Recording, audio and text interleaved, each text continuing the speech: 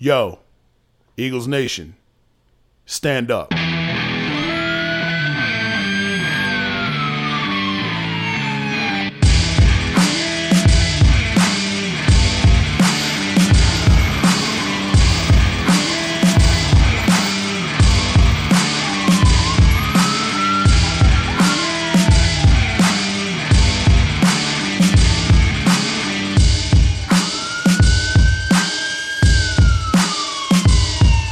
Yo, how'd Barkley put it? Looking like another grease pole night in Philly. Facts.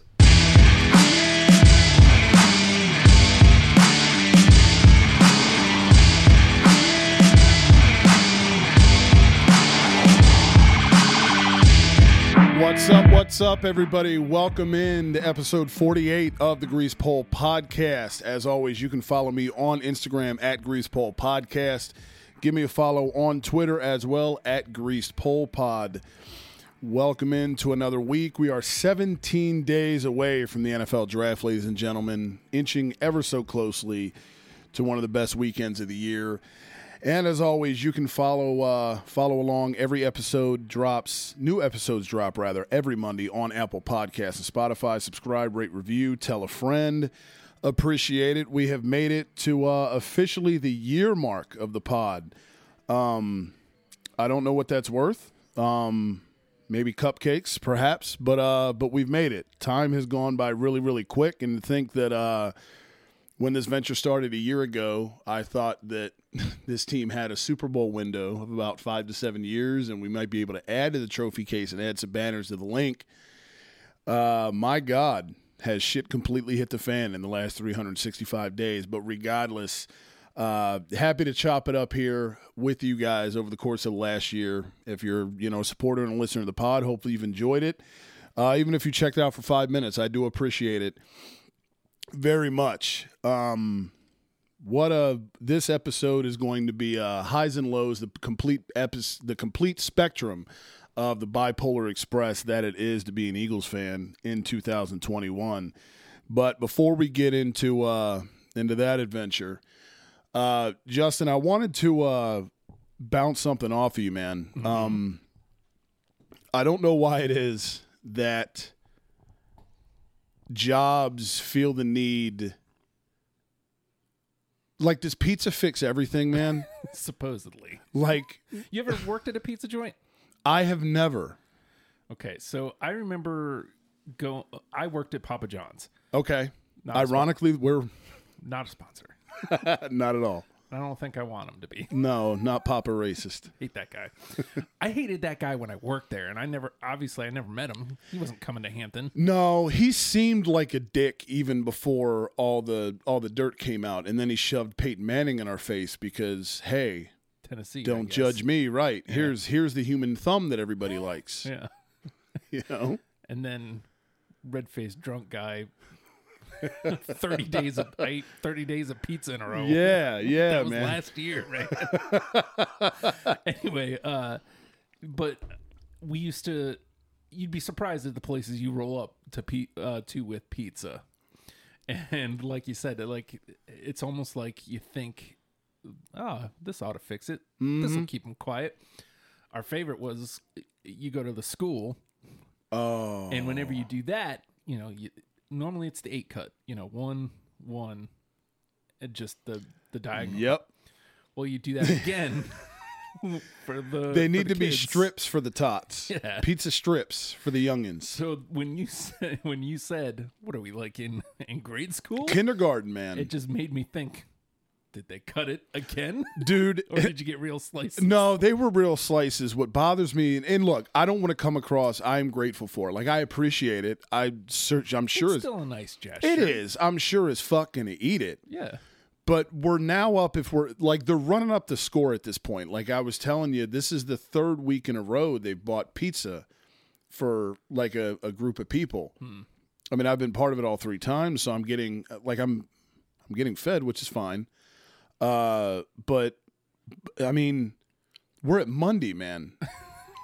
We're at Monday. What is something else going to happen like in the next 4 days where it's like, yeah, get him pizza again? Like, fuck, man. And somebody made the comment, and that's what made me laugh. Somebody made the comment, because in long story short, we had to go to a different warehouse today and basically take out a bunch of racks, metal racks, and take them, like you put shit on the warehouse or whatever. We were disassembling them and walking them down because the elevator did not work in the warehouse, because, of course, why the fuck would it? So we had to take these things up and down a lot of steps, like a lot.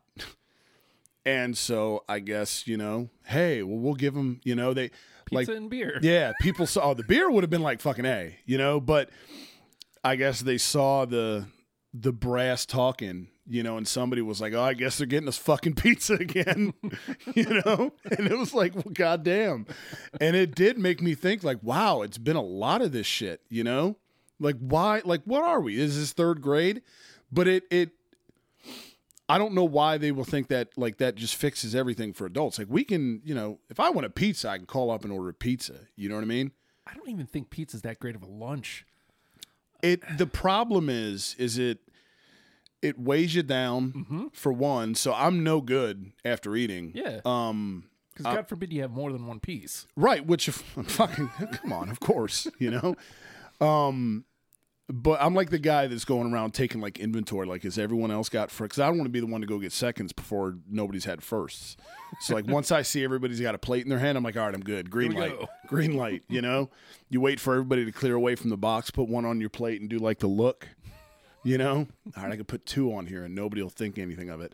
But, yeah, it seems like it's like, oh, we'll shut them up with that, But I've noticed there are certain places that will do... We're doing like the party cuts, and they cut it into a million.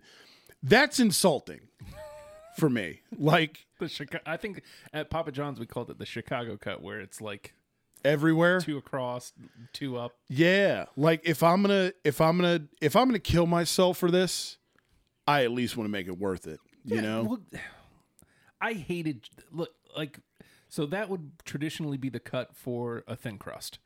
That Chicago cut, which is fine because it's less sloppy anyway. Right. But if it's like regular crust, give me the damn triangle slice. Dude, yeah. Please.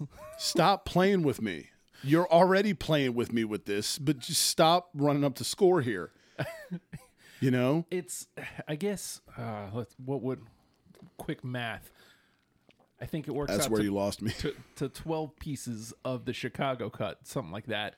That's a lot, man. Whereas the 8 for your traditional cut. Yeah. That 8's that's perfect. You would think. It is perfect. You can't get 16 slices. It's so perfect, man. You can fold it, you can get the fold on, and boom, go. 16 is egregious. Absolutely. If you're getting 16 slices out of a pizza, fuck you. And the other thing is, and I don't know, maybe I'm fucking weird for thinking of this, but what does pizza place open at, like 10, 11 o'clock? I used to open, and, again, so you're bringing big stacks of pizza for people's lunch. Right. If you knew there was a huge order, we would get there by 9:30. Okay. For prep and bank stuff, and right. Open the doors by 11. Okay. So if you had a big order right at open, those ovens need to go on by 10, so they're warm enough. Ready to go. Yeah. Again, depending on how big... You'd be surprised how many times I had to go to my car and bring, like, a stack like this. And for those of you that... I'm 6 foot tall. About half of me. So 3 feet of pizza. Go in, bring in 3 feet of pizza, go out... Get another stack of 3 foot of pizza. Yeah, you got passengers now. Come away with nothing. Dude, yeah, that's just murder. And that's what I thought about. I'm like, okay, so these places are probably just recently opening up. Mm-hmm. And you're sitting here going, yeah, give me 8 pies. Like, they hate you. And they're probably... Except for the manager. The manager's like, sales. Of course, right, dollars, you know what I mean? But the driver's like, yo, fuck you. Yeah, the other people are like, no, we're going to sneeze in this shit. Fuck these guys, you know? And, I mean, and they should. And they should, because it's egregious with this shit. It's just like, it's the thing, the flex tape meme. Like, oh, employees are bitching, just give them pizza. Yeah. You know, like, come on, man. At least if you're gonna offer us food apologies, Right. do better. Like, you know, some Chipotle occasionally. Oh, Like, I'm not even a dude. Chipotle guy, but like, at least think outside of the box. Exactly. Well, Chipotle, ironically, and I meant to tell you this before we went on, Chipotle makes me think of hipster. So when I went to the Bucks today, you know they have the joke of the day. By the way, Elite. It's elite. Some of the best we've gotten yet. 100%, dude. And they've been a madhouse lately, and they were today, but they moved, so they're picking it up over there. Yeah. But they have the joke of the day when you pull through the drive-thru sometimes. And the joke of the day was, why did the hipster burn his mouth? Why? I saw this and I had to ask. I was like, hey, while I'm sitting here, like, can you tell me the answer to the riddle? I'd like to know. She goes, oh, you want to know? Yeah. And she goes, he drank it before it was cool. And I was like, oh my God. That is exactly what I wanted it to be. Yeah. That is so good. That really is. It's so good. So shout out. I think her name was Keely, the drive-through window chick over at the Bucks. I was like, oh my God, That's a good one. Fuck yeah. I was like, I need to start asking more often. Like, are they all this good? I just saw a hipster, and I'm like, I'm hipster when it comes to hating hipster shit. So I was like, oh, I gotta know. You hated it before it was cool. Yeah, exactly. I hated hipsters before I knew what the hell the fuck they were. I was like, I gotta know. I gotta know how he tortured himself. But so there was that. I wanted to ask you because WrestleMania was this past weekend. Yeah. Is this just the perspective of somebody who does not watch it all the time anymore? Or does WrestleMania not feel like the big deal that it used to? I think you got two things here. COVID last year made it like nobody was there. That was a mess. So already it goes from to Right. Mm-hmm. And then this year there were fans, but it was definitely smaller. Right. And you didn't have the build just isn't the same because still no fans. Like Right. the Thunderdome has been really cool. Yeah. And I've heard a lot of the wrestlers say it's actually very helpful.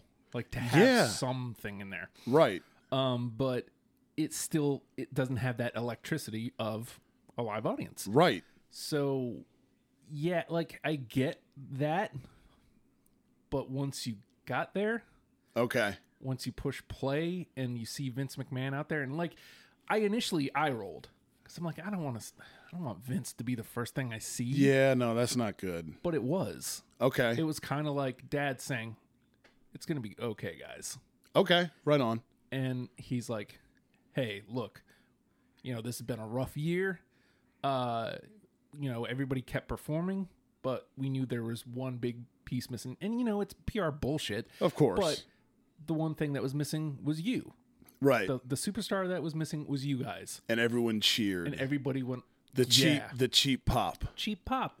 But hey, it works. It worked, and it was like...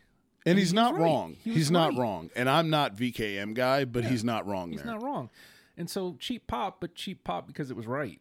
Right. And, like I said, I immediately eye rolled, but then I was like, okay. He's got a point, though. Got a point. And everybody was out on the stage. And again, typically speaking, that when I see that, I eye roll and I'm like, okay. I hate that, man. Baby faces and heels, like, oh.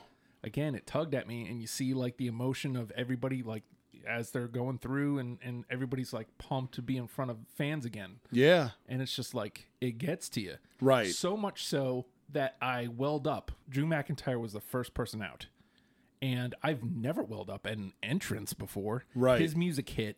You see him come out with his sword, and he looks at everybody, and you instantly see like how fired up he is. And I was like, holy shit. Hell yeah, dude. What is going... No. Right. For Drew McIntyre, Bobby Lashley, like not even the match. For the first entrance. But it was like the thing that's been missing all this time. Yeah. It you take it for granted that, there's always people there, and then you realize what sporting events are without it, and you're like, fuck. Yeah. Like, this shit's not the same, man. Well, you can watch some of the other sports I have. I've watched some hockey. I've watched some baseball. And to me, like, it's not the same without the fans, but I can still watch it. Yeah, baseball for me was a hard sell last year. Like, it was kind of cool when it came back because it was like, yay, a sport. Mm-hmm. But baseball with no fans there, I just couldn't. I was like, man, this is tough. And it didn't help that the Phils sucked. Yeah. But you get to this year, and I mean, of course, the Texas Rangers do not give a fuck. Yeah. Because Texas. Mm-hmm. You know, and they just opened that new ballpark last year, and they didn't reap any of the rewards. Like, I get it financially, but come on, optics. But they're having fans there. It adds to an atmosphere. It's not it's not a sellout, but you rarely have sellouts in baseball anyway on like a fucking Tuesday afternoon game. Right, yep. So there being that there is kind of like, yo, okay, this is awesome. Mm-hmm. Hockey and football I can watch regardless of the circumstance. Having fans there fucking helps. But like, I'm not watching a Flyers game and going, man, I wish there were more people there. I'm watching a Flyers game and going, why the fuck are we losing to Buffalo? Yeah. But regardless, I've said that a lot lately. Dude. What happened? They were the worst. And yeah. Suddenly they beat on you. They beat on us. We can't beat them. We had them beat yesterday for a while, and then they tied it up with, oh, Christ, I don't know. I tried to block it out in my head. About 5 minutes left, and then they scored again to make it 4-3, and I'm like, what the fuck? And then they got the empty netter, and it was 5-3 like that. And I'm like, I'm done. I'm done being just depressed and heartbroken over this shit.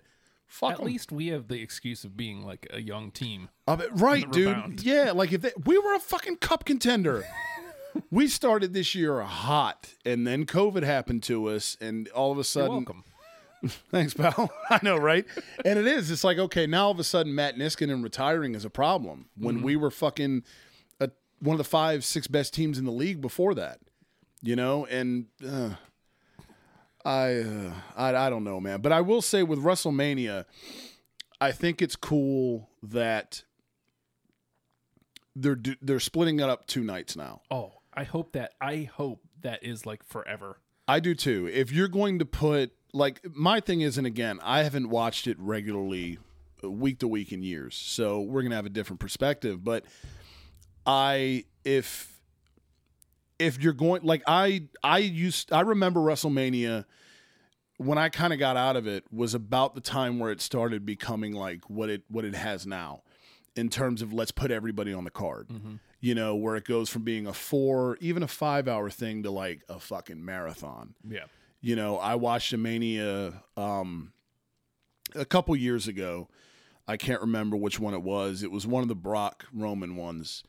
And it felt like it was a chore to get through it, man. It was like, oh my God, this is so fucking long. Like, and there used to be, to me, like, okay, the biggest show of the year, I get you want to put everyone on the card, I guess. Mm-hmm. But I remember this being like the crescendo of, like, every match at WrestleMania used to matter. You know what I mean? Yeah. And I kind of felt like, I also don't like how they start the show with, like you were saying, like Drew McIntyre and Bobby Lashley. Like, I like how they used to build the card a little bit better. So this year, I think, and there's no way to prove this unless Drew says it. Right. But everything I've seen, Drew insisted that he was first out. Okay. Because he's the one that's been carrying the flag for the last year. He's like, nuh-uh. Right. I don't care. I want to be the first one out. Good for him. Well, and he didn't get that moment last year. He didn't. And I felt so bad for that dude. Because he worked so hard to get there. Yep. They did it right for once. They did. And then he gets it and there's nobody there. And nobody. Yep. And then he carries but a ceiling the flag. fan. Yeah. He carries the flag for the better part of a year. Yeah. And a year with nothing, nobody. And yeah, dude. If that's what he wanted, he deserved it. He deserved it. And good credit, good for Vince and shit for letting him, okay, pal, you know, or whatever. You know, I like, and I mean, that said, if you're going to do 2 nights, you have to finish night 1 hot. Oh, like they did. Oh yeah. You know, I honestly probably would have traded main events. Really? I would have put Sasha and Bianca as the main. So because I heard that was the triple threat phenomenal. Yeah, how was the triple threat? Incredible. Was it an all-timer?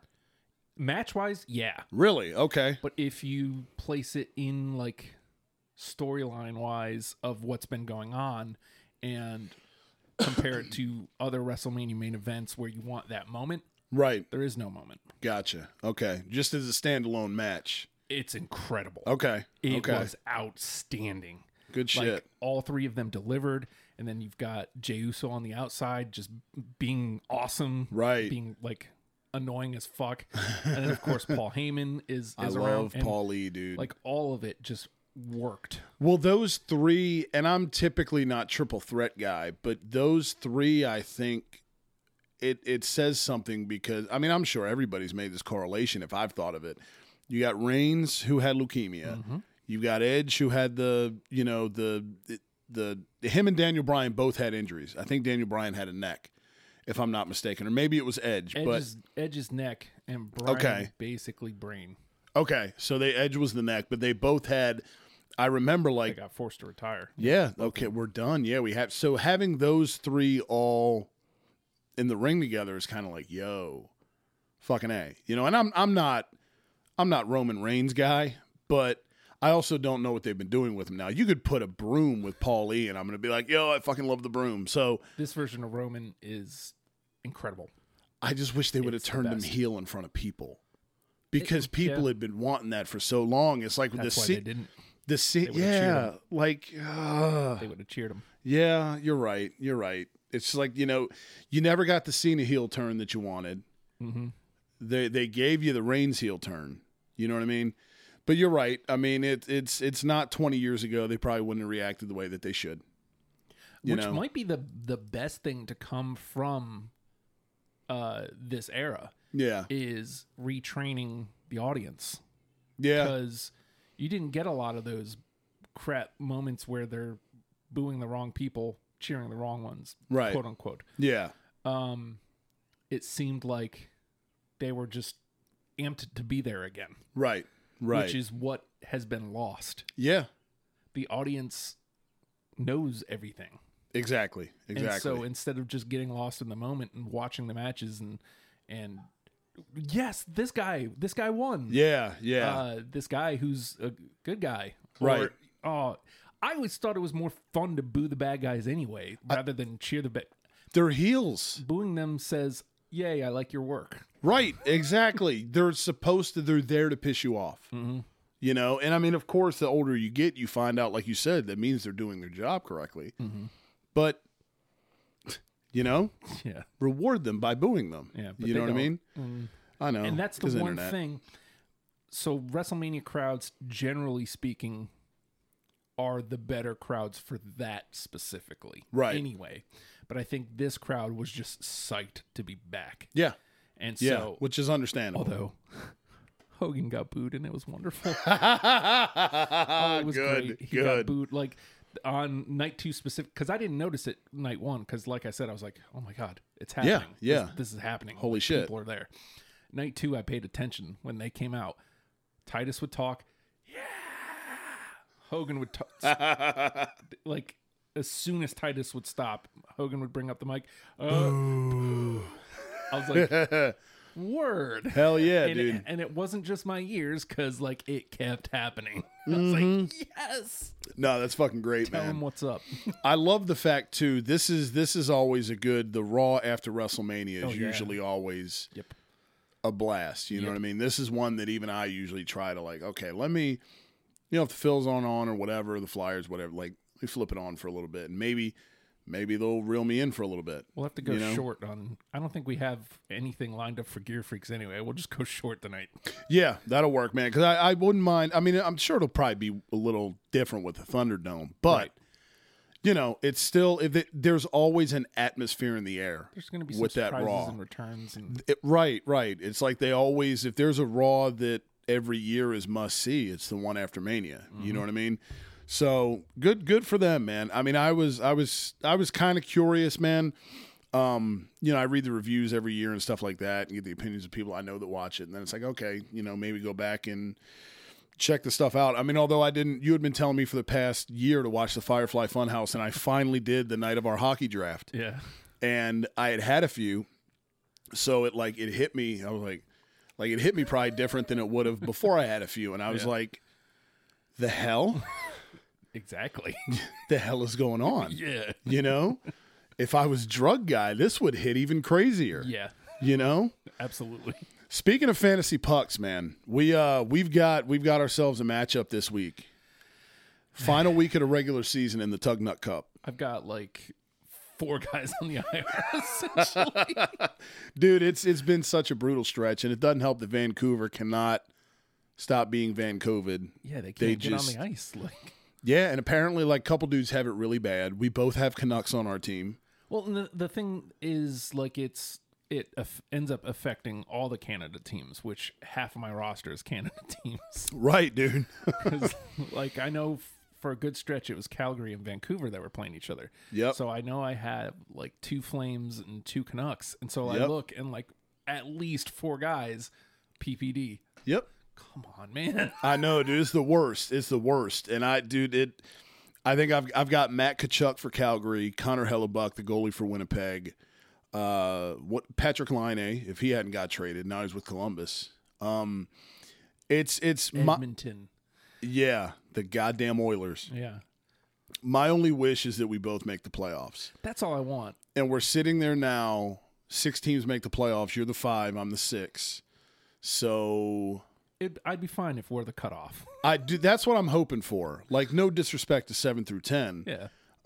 There's people in there that I like, of course. They're in the league. But I just want to be a playoff team, man. You know, especially like I think a month ago, I was low as like 9th. I was like, oh, man. And I almost did what the Flyers should do and started just selling people. Like, fuck it. All right, give me picks for next year. You know? But I wrote it out, and here we are. I hope, man. I really hope that – I mean, who knows? Maybe we can go on a little run because if we stay the 5 and 6, we're not going to play each other in the first round. Right. So – you know, although I think dude in first place. No one's taking Gritty's gang. I don't know, like, what he knew, but. I did not expect, like, it's just gross, dude. He's running through everybody. Yeah. Everybody. There was no catching him. My guy, Brad, yeah. And it's, I mean, I checked the points this morning, and I think I was like, there's no, like, the 1 seed's locked up. Yeah. Joe, you know, points-wise, Joe's doing well, but, like, record-wise, I think he's, like, actually, he might be second now. But I know he was, like, 4th or 5th, but you look at his points, and it's like, okay, well. Yeah, like, it's attainable, you know. He's up there. I think the playoff teams are dude Brad, who's in first place, Joe, the Zetterberg Dre that we talked about. Come on, man, fix it. Yeah, my guy Mike. Like, man, come on, take the out of your team Just name. Take the, we get it. Add the 2 S's. Like, please stop. I didn't even notice it until you pointed it out. Dude, now I can't unsee it. This is why my head is constantly fucked, because shit like that bothers me way more than it ever should.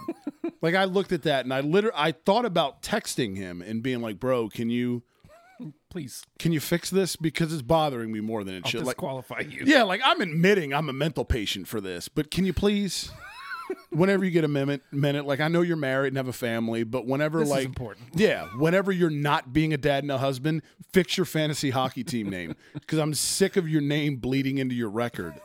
It's bullshit. Like, come on, man. And I'm wondering, like, how does one not see that their own and think of that and go, I could just take the out of the title of the name, finish everything. It doesn't look as bad, and it still gets the point across. I think we get your the Zetterberg. That's it. The only reason my team name is the Zamboners is because it fits. Yeah. And it just, like, if I were to just name my team Zamboners, it doesn't sound as cool. Well, and if I call them the Zamboners, they sound like a band. If you didn't have enough space for the Zamboners and it just said the Zambone, you would lose the no problem. Oh, it would be so gone in a heartbeat. I'd be like, oh, okay, well, you know, because again, RS is much more important. Yeah, exactly. Like, that's the way my mind works. Like, I want to hack his info so I can get in there and change his team name.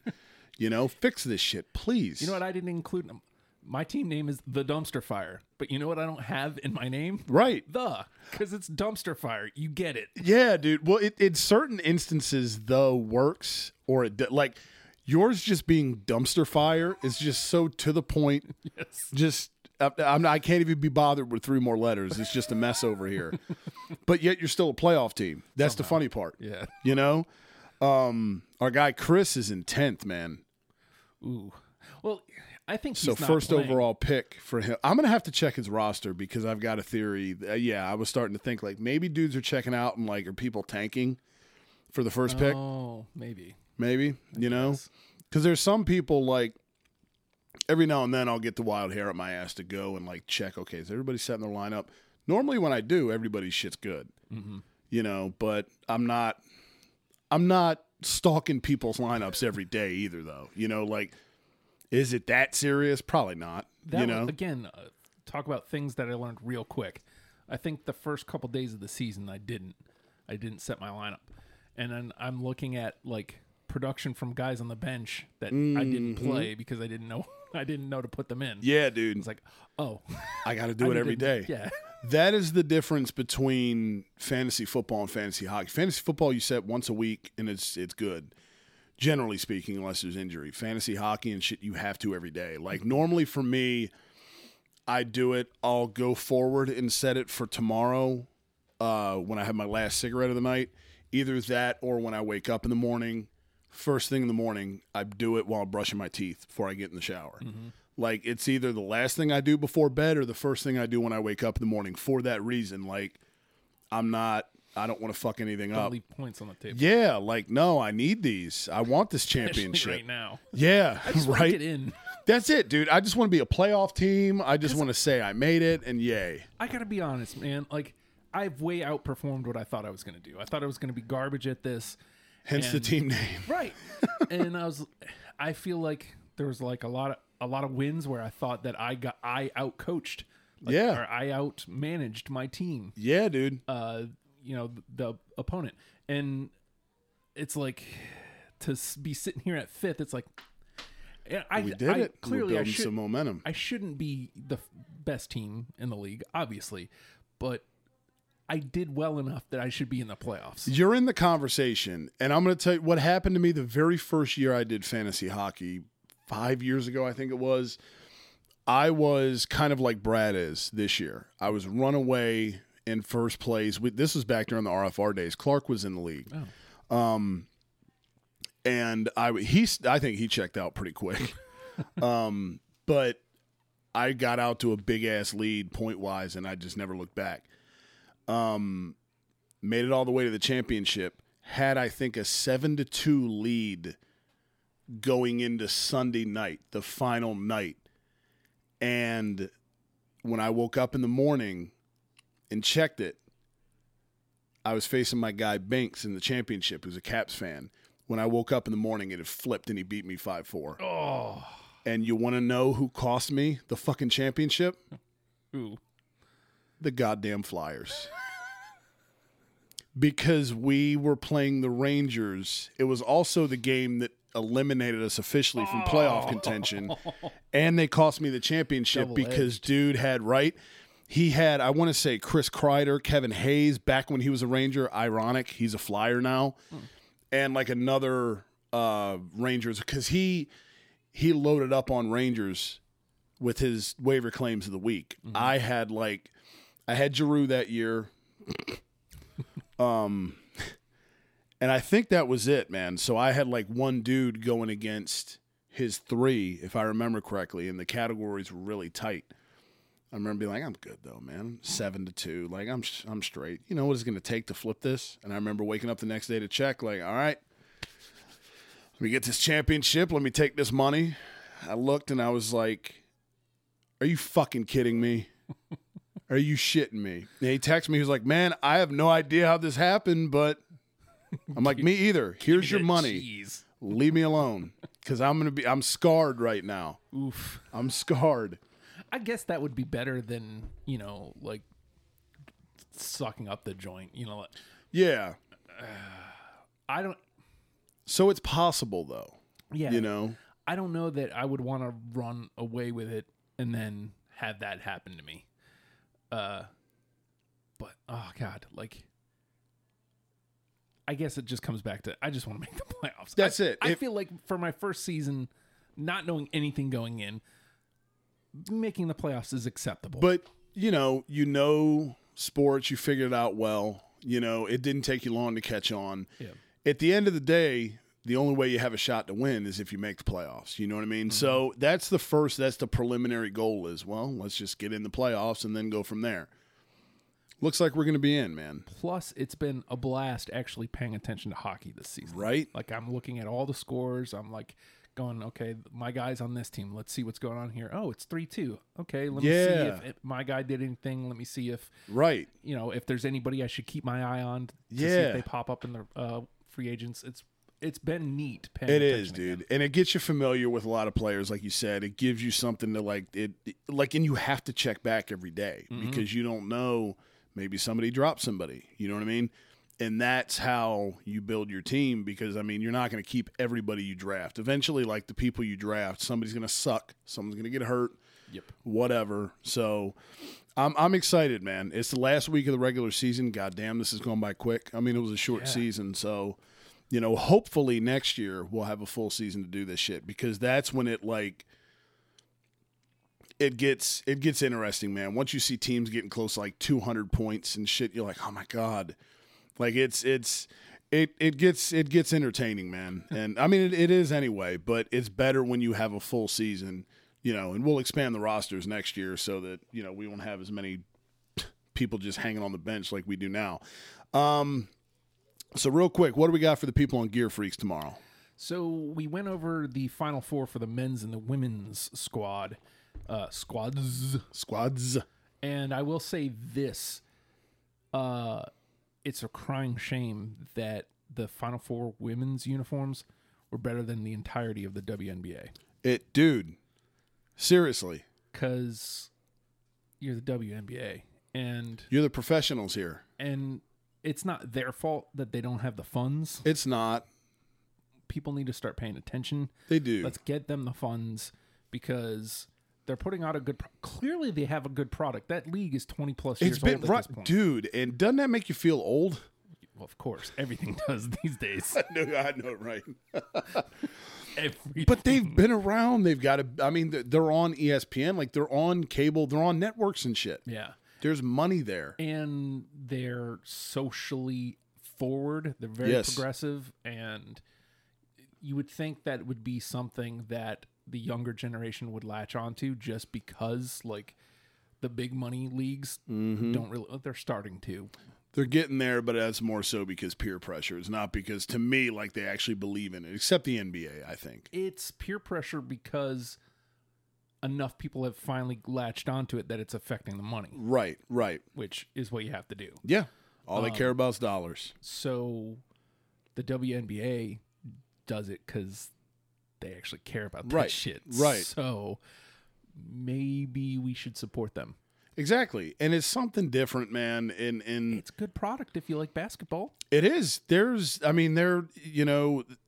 high scoring games, at least compared to what they were, you know what I mean? I mean, okay, sure, you can look at it and go, well, the NBA is more high scoring than it was 20 years ago too. Okay. Yeah, sure. But I mean, it's something different, man. I know people don't tend to, and look, I hate change, but you can't sit here and go, well, women need to be paid the same as the men and then just not pay any attention to the women's basketball league or women's hockey league or women's soccer or whatever the case may be. I'm not, me with footy. I'm not big soccer guy. Right. But I know more women's soccer players than men's soccer players. Part of that could be because Julie Ertz is married to Zach Ertz, who's been such a huge part of the Eagles before they shit the bed, but Carly Lloyd is like a Philly fan. You know what I mean? So Alex Morgan, you see her all over the TV and shit. Like, I can name more women players than I could men's soccer players. Like, if I were given a choice of am I going to watch women's soccer or men's soccer, I'm going to pick women's soccer because I know them more. I've seen them more. I'm more familiar with them. And that's not even being on some perverted shit. You know what I mean? I'm watching women's soccer for a sport. You know what I mean? Not on some weird shit. But I don't know any men's soccer players. I mean, okay, Ronaldo and whatever. But could I tell you what team they play for? Nope. No clue. You know what I mean? So I don't think you can. It's just a good idea to support everybody across the board. And it sucks because the WNBA, I feel like for years has inadvertently been a punchline. Yeah. And we're guilty of it too. Yeah. Mostly in reference to the team names that don't end in S. Please. They sound WNBA. And they do, you know? But that's not, if I could soapbox and like assuage our actions, we're not knocking the product itself. It's just, hey. It's very mid to late 90s. Like, that was everything. Yeah. Maybe Atlanta Dream can be something else. If you can figure out a better way, because it took me painfully long to figure that was a MLK thing. I should have realized that initially. Oh, shit. Yeah. Okay. That's why it's called The Dream. But, like, if you can... Chicago Sky, though. There's no excuse for that. Indiana Fever. Oh, God. None. Indiana Pacers, that makes sense. It does. Pace card. The Indianapolis 500, right. And I get that you get the Indianapolis Fever, like you for the Indianapolis for the race. 500, yeah. But that's not a team name. Yeah, man. no, it's not. It's not. Put an S there. Like, Lynx works because it sounds plural. Yes. And it's... Wow, if I didn't just sound like an ass there. But Wouldn't that be the plural of lynx? Yeah. Is it the lynxes? Lynxes. Gooses, lynxes. But you have, and that's also kind of a play off of the Timberwolves. You know what I mean? Right. Like the logo is an homage to the Timberwolves logo. So it's like, okay, there's a, correlation there. They're symbiotic, the T-Wolves and the Lynx. So it fits. It can work. We've said before, the Miami Heat.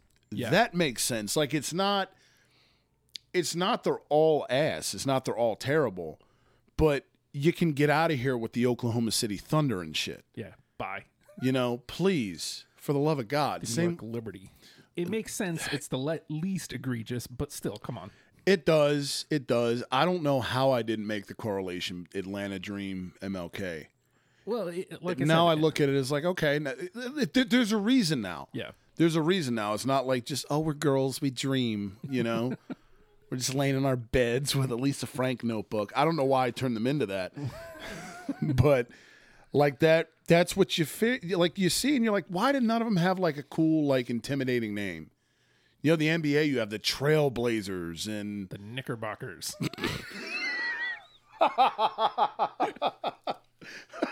Did you see they had a rain delay? The New York Knicks that play indoors at Madison Square Garden had a fucking rain delay because there was a rainstorm and the roof had a leak. Oh my God. That would only happen to the Knicks. Yep. It would only happen to the Knicks. Yep. I swear to God. They are a dumpster fire and have been for 20 years. Dude, yeah, I heard that and I was like, oh no. That's very them. That is very, very them. And I think and I'm not locked into the NBA outside of the Sixers, but I think they're like a pesky 8 seed right now. I'd be into that because that right there is very Knicks. Yep. They have to be a gritty, grimy, fighting ass team. That's it. Like Charles Oakley, Anthony Mason, and all them, dude. I'll say this, and I hate the Knicks, but because it's New York.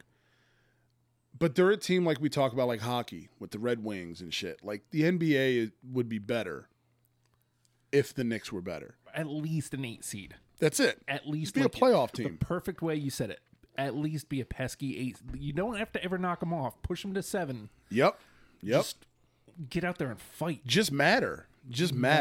Be viable. Don't be like, oh, look at them again with the rain delays in an indoor facility. Brought in Carmelo Anthony, and this isn't a knock to him, but like he's a scorer. Like that's it. The ball stopper, dude. He's so ball dominant. He was, and they brought in Amari too. And it was cool because I think that was the last time I can't remember if they won a playoff series that year or not. Probably not. I was gonna say I don't think they probably did, but at least they were there, and they were blipped under the radar. They were that pesky, okay. And then Jeremy Lin. Oh my God! Linsanity I forgot about that dude. Holy shit! My God, that's a fun conversation. Yeah, Didn't mean to derail. Flashes in the pan. Derail the derailment of the derail conversations we've had. It's funny because remember when before we went on the air, we were like, if we can keep it to around 15. I told you, man. And we're open up my mic. We're 45 minutes in now. We haven't even gotten to the birds. I don't even want to talk about these depressing fuckers, but I guess I should. Yeah. I guess I should. You know, why not stay on topic or at least touch on it? It's depressing. So, new Gear Freaks episode drops tomorrow. Subscribe, rate, review on all platforms. Give us a follow on IG and Twitter at Gear Freaks Pod. So, we will get to the main course of the episode, what the title's sake of this episode will be. I'm going to go here first because I don't know how everybody else is, but when, you know, your parents or your teacher or whatever back in the day, whenever they would ask you if you're a kid, okay, I got good news and bad news, which one do you take first? I always want bad news first. I don't know why. I guess maybe so I could be happy on the back end, only not in a Deshaun Watson fashion. So let's get to the bullshit first before I try and put some good juju out there, which was what this entire episode was going to be based around. Because, again, we are 17 days away from the draft, and you try and throw good vibes out into the universe, and okay, maybe Howie ain't going to Howie.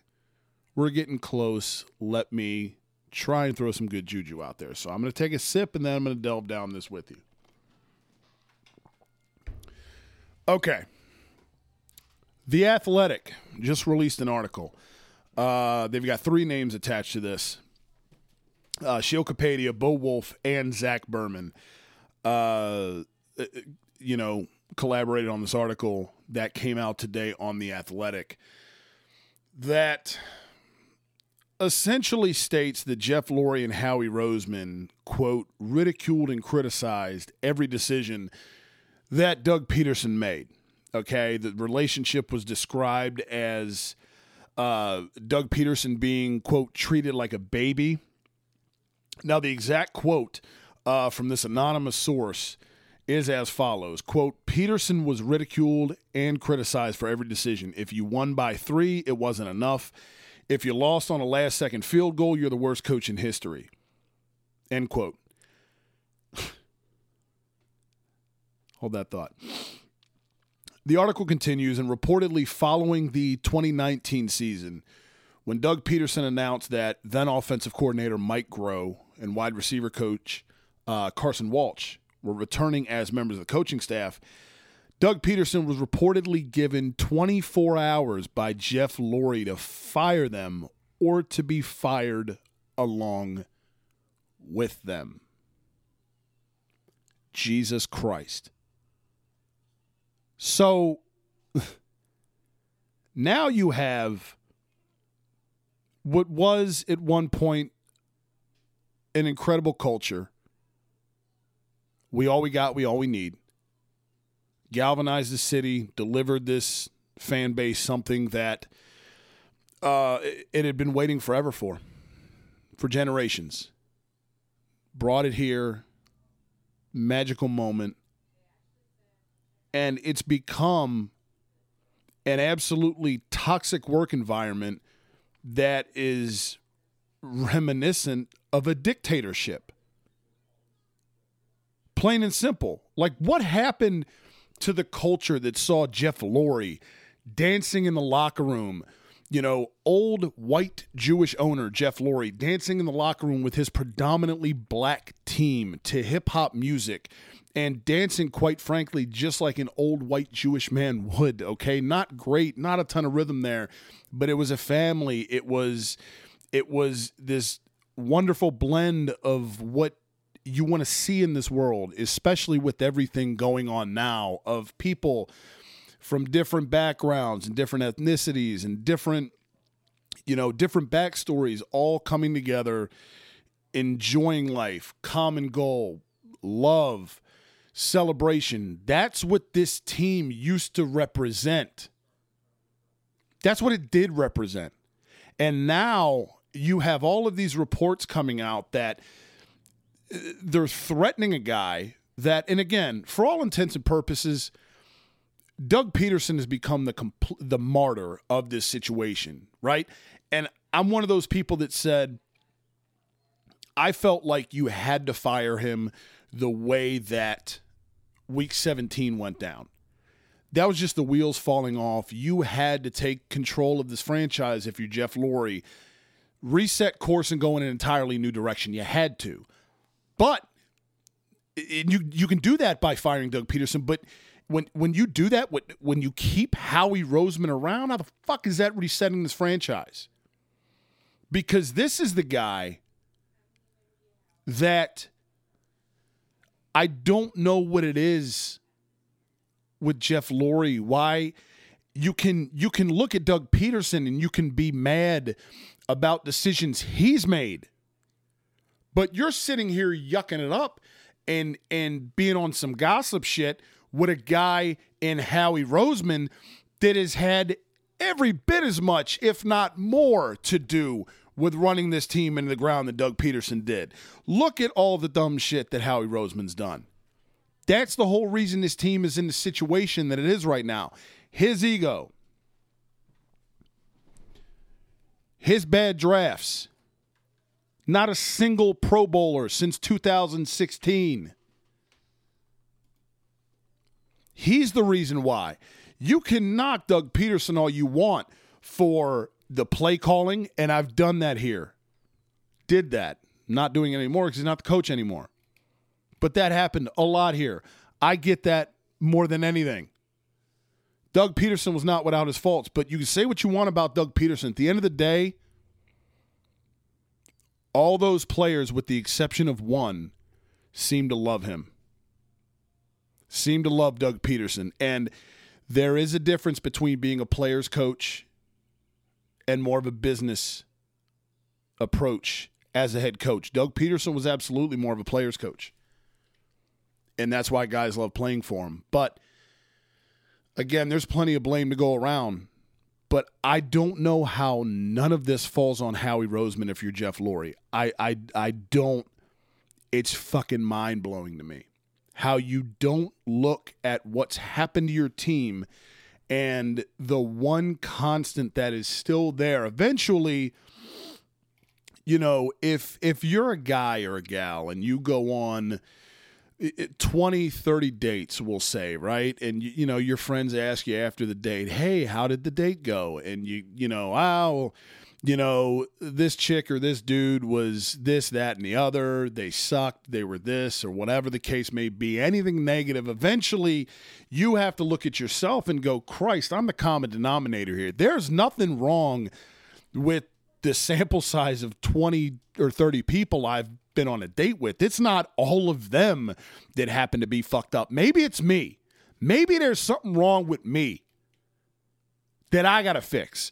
There's something to be said for that common denominator theory. And again, that to me is exactly what Howie Roseman is. You get rid of Doug Peterson to appease the Ginger Judas dipshit. Ginger Judas dipshit doesn't want to be here anymore, so you trade Ginger Judas dipshit to, you know, his Christian buddy coach that he wants to go play for because he handles him with kid gloves. And shit is still trickling out on this team. Now, again, it's all happened. This is all in the past. But it's starting to come out now. And who's still there? Who's the guy that has survived the nuclear holocaust and still just hanging around like a goddamn cockroach? Howie Roseman. At what point do we hold this guy accountable? I'm just asking. Now, that being said, we're going to pivot to Howie, but on the more positive end of the spectrum. What I wanted to do, again, to try to put some good juju out there in the world. 17 days away from the draft. Very, very stressful 72 hours. So I wanted to try and bring some good vibes, right? Because at the end of the day, after everything I just said, and I believe it to be accurate, and I think most people in this fan base would agree with it, every single draft pick Howie Roseman's made since 2010 has not sucked, okay? It hasn't. If he was, in terms of transactions as a whole, if he was complete shit, the worst GM in the league, Super Bowl 52 would not have happened. Let's just call it as it is. Super Bowl 52, like it or not, does not happen without Howie Roseman, okay? That said, look at his track record the last couple years, and you'll notice a trend. But at the end of the day, he had been an employee of this team for so long for a reason. Things are just, things come to a head, right? And that's where it is now with this organization becoming the shit work environment that it appears to be, at least at the top. And again, shit rolls downhill. We all got jobs. We know that. So from just a person standpoint, Howie seems to be a problem. But over the course of his tenure here, he has made some good moves. And I'm here to look at, because we love a good list here on the pod. Love lists. Justin, if you could hit me with the draft sounder. What I wanted to do was, again, throw out some good vibes into the universe. Maybe it'll all work out come April 29th. I wanted to take the time today and look back at Howie Roseman's top 10 draft picks since 2010, right? Since he took over as Eagles GM. And, this was kind of an arduous list to put together, in a way. I as I'm talking about it right now, I wish like hell I would have gone back and counted every single draft pick that Howie Roseman's made to have the total number available to me, because I think number 10 on this list, while I think there is a case, I think it's pretty weak as a top 10 pick list. And I think number 9 is as well, while I love the player.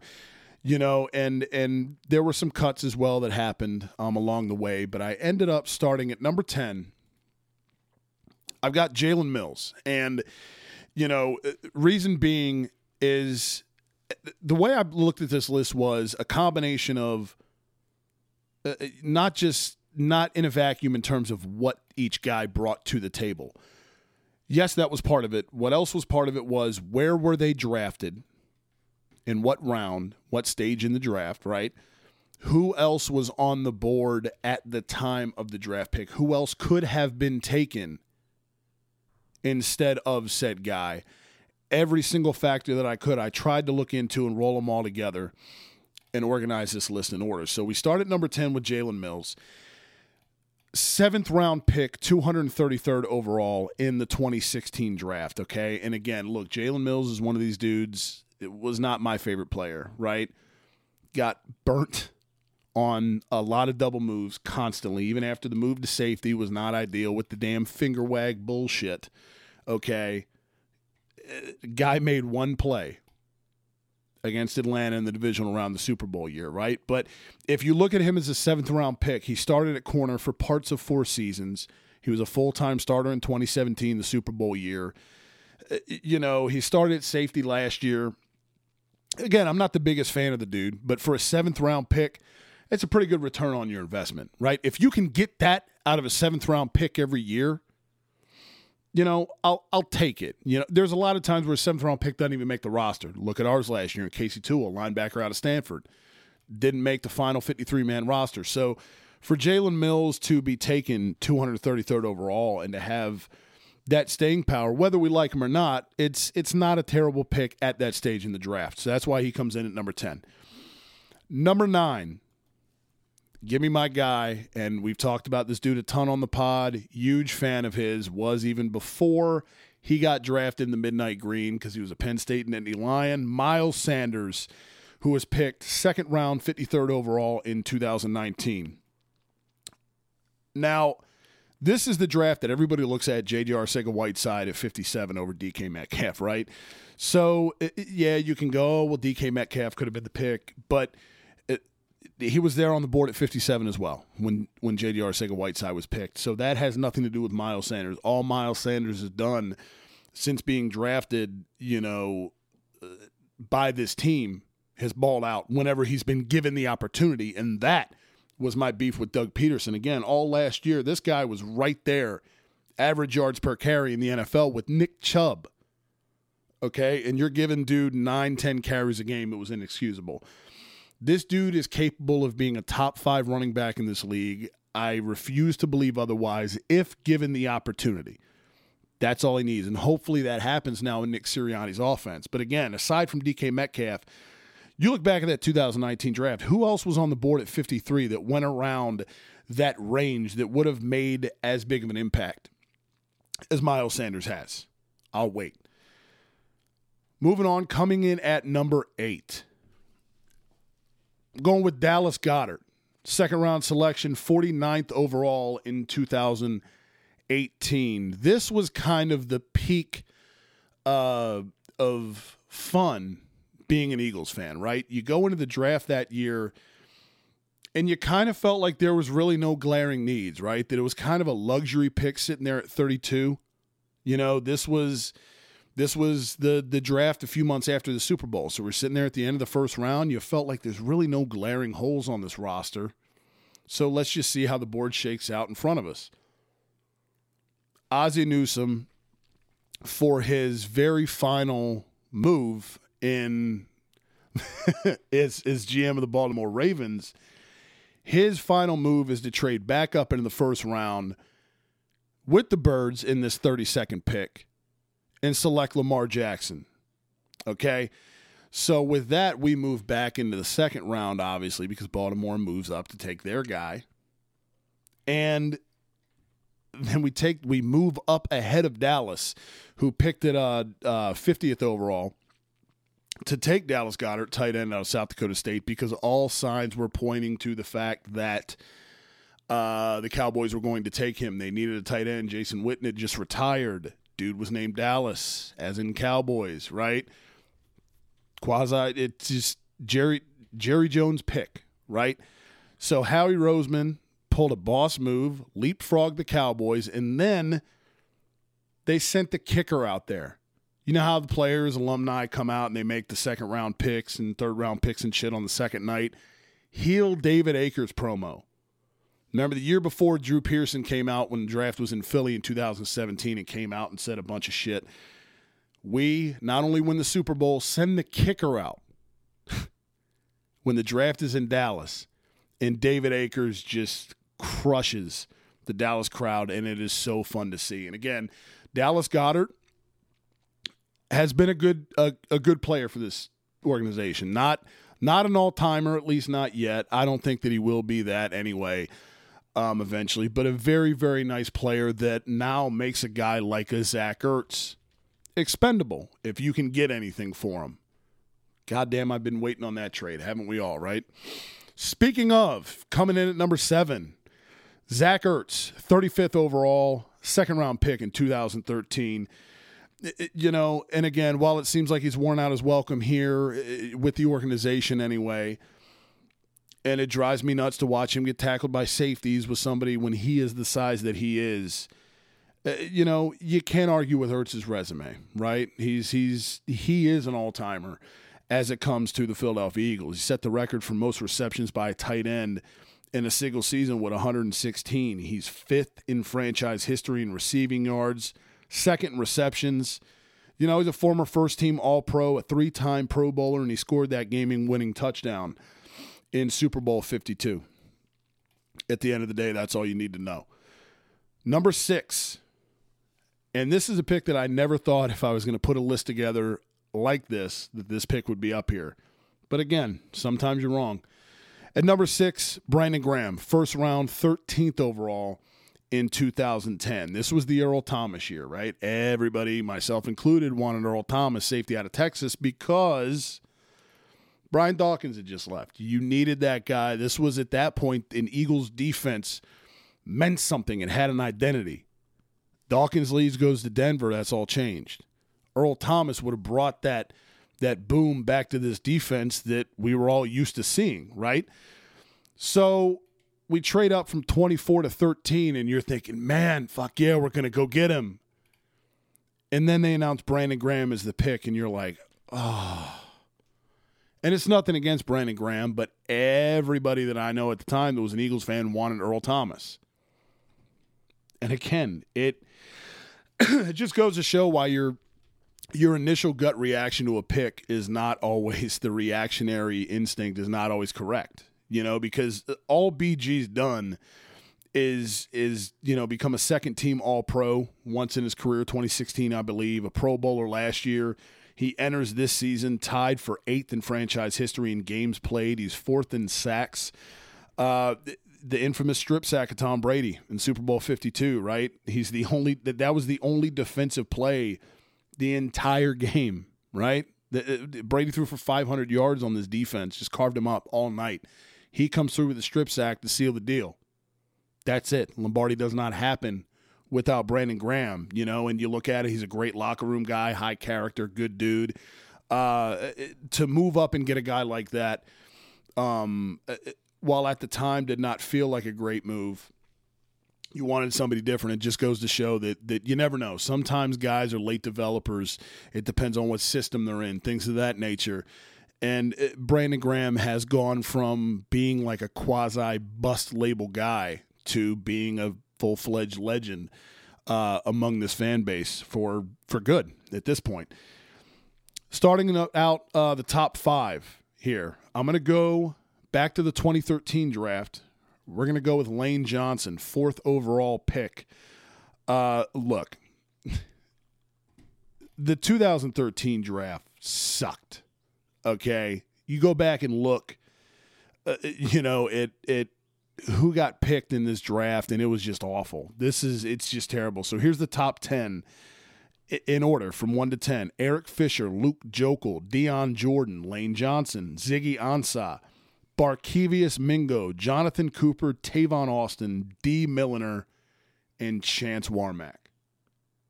Fucking Christ. This draft was so bad that only one quarterback was taken in the first round. E.J. Manuel, when he went 16th overall to Buffalo. Again, you look at Lane Johnson, 3-time Pro Bowler, former first-team All-Pro, recognized by Pro Football Focus's all-decade team of the 2010s. To come away from, you look at everybody that was projected to go high in that draft, you come away from that top 10 and you've got the one player. You landed the one player. Again, Eric Fisher's had a nice career, so I don't want to slander him. But aside from that, Luke Jokel, and Ziggy Ansah's okay. Tavon Austin, you come away from that group of guys with the guy to have. That says something, because that draft was terrible. And again, credit Howie for coming away from that shit draft. First 2 picks, Lane Johnson, Zach Ertz. There you go. At number 4, give me Fletcher Cox, 12th overall pick in the 2012 draft. This was one of the ones that I was again, we talked, there's very few times that, like, how many times does your team actually take the guy you want? Not a guy you're cool with, or, hey, I like that pick, but the guy you want to come away with. This is one instance for me with Fletcher Cox with the 12th overall pick in 2012. How he trades up from 15 to 12 to take him, okay? You know the resume at this point. First-team All-Pro before, 3-time second-team All-Pro, 6-time Pro Bowler, 5th in franchise history in sacks. This is another guy that is, generational talent, one of the top defensive tackles in the league. Who's better than him? Aaron Donald, and maybe that's it. He's just a double-team magnet, a monster. He's a guy that will probably have his number hanging in the rafters at the link before, it's all said and done, or when it's all said and done, rather. Fletcher Cox is a legend, for a reason, and he gets the props that he does for a reason. To identify that guy, move up 3 spots to take him, good move by Howie Roseman, is paid off tenfold. Now we get into our top 3, and I hate to do it, but coming in at 3rd, I'm going Carson Wentz, 2nd overall in 2016.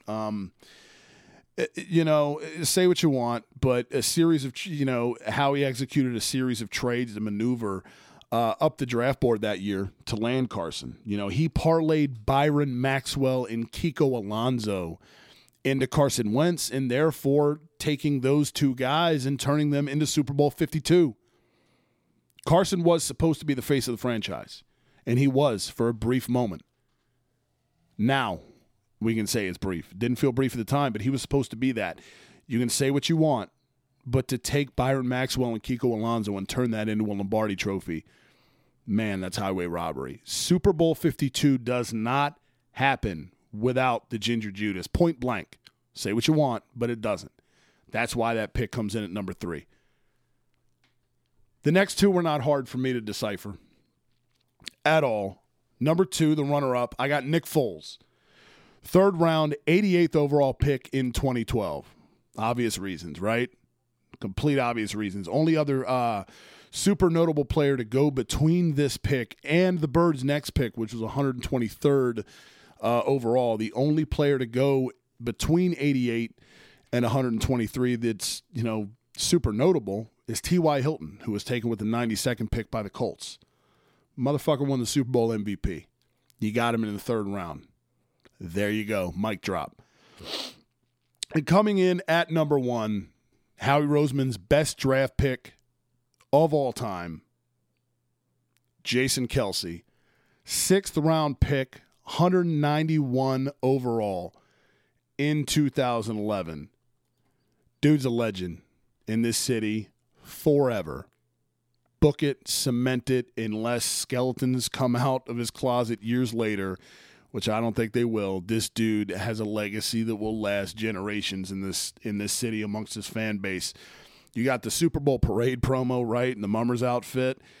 Off the field, just a great dude, cool dude, stand-up guy, high character, awesome, great to the fans, and you get the same from him on the field as well. 3-time first-team All-Pro, 4-time Pro Bowler. One of the best offensive linemen of this generation is Jason Kelce. And again, this is another guy who's a candidate to have his number hanging in the rafters at the Link one day. Jason Kelce, whether that happens or not, he's a Hall of Famer. Not an Eagles Hall of Famer, that too, but he's a Pro Football Hall of Famer. This motherfucker is going to be in Canton one day, and he should be. He deserves it. When you get that in the 6th round, 191st overall, you've done something special. That is what you want. That's why you can't always just look at the 1st and 2nd rounds. I know they're the glamorous ones, right? Those are the guys that, most people know, and a lot of places come out with, just 1st round mocks and 1st and 2nd round mocks. It's cliche, right? Brady was a 6th round pick as well. But you look at guys like this, again, the late rounds of the draft are every bit as important. That's where you round your roster out. And if you can land guys like, even like a Jalen Mills, I hate to say it, I'm glad he's gone, but for a 7th round pick, Christ almighty, 6th round, Jason Kelce, those picks are why Super Bowl 52 happened. Again, notice the trend, though. Not a lot of them have happened since the Super Bowl. I made the decision early on. I'm not including anybody from last year's draft because obvious reasons. Nobody's done shit. You don't know what they're going to be yet. Even the picks that I liked, you don't know what they're going to be yet. Even the picks I didn't like, you don't know what they're going to be yet. So eventually they could end up on this list if we were to revisit it, but there's no point in putting anybody from the 2020 draft on this list. So again, you look at it lately, and how many of them came after the Super Bowl? And again, this isn't like the 10 Commandments. This is just my list. Hit me up with your thoughts at Grease Poll Podcast. But how many of them happened after the Super Bowl? Dallas Goedert, Miles Sanders. And you wonder why shit's going downhill. There you go, right there. I've said it ever since the Super Bowl happened is when dude's ego blew up and when he started running shit into the ground. There it is, right there. Proof's in the pudding, as they say, at least in my opinion. What are your picks? What picks did you love that Howie made? I know they're few and far between, but hit me up at Grease Poll Podcast on IG, at Grease Poll Pod on Twitter is where you can reach out to me and let me know what you got, what you think of the list. I'm down for all of it. Before we get out of here, I wanted to plug an appearance. Your boy was a guest on a pod, so hashtag pod support pod. We've had him on the pod here before as well. Frank LaPlaca, who hosts the Unofficial Bengals podcast, went on his pod a few days ago. The episode's going to be dropping tomorrow. Tuesday the 13th is going to be out. Went up there and talked some NFL draft with him. Absolute blast. Loved it.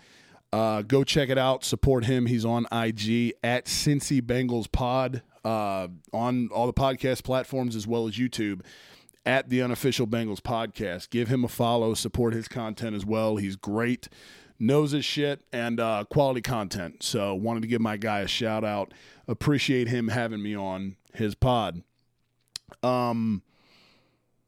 We're coming down the home stretch, people. Only, let's see, 1, 2, 3 more episodes before the first round of the draft on the 29th. You know, the draft week itself is going to be a little busy. A couple episodes are going to be dropped in your lap, multiple episodes that week. So keep an ear out. We'll keep you posted on that in the coming weeks.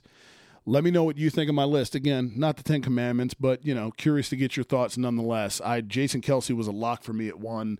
I don't know if that's the same for the rest of the fan base or not. I'd be curious. Again, at Grease Pole Podcast is where you can hit me up. Every episode is available on Apple Podcasts and Spotify, as always, which is where I will see you next Monday. Thanks for supporting me for 1 year if you have. Looking forward to the next year. As always, go Birds. Yo, how'd Barkley put it? Looking like another Grease Pole night in Philly. Facts.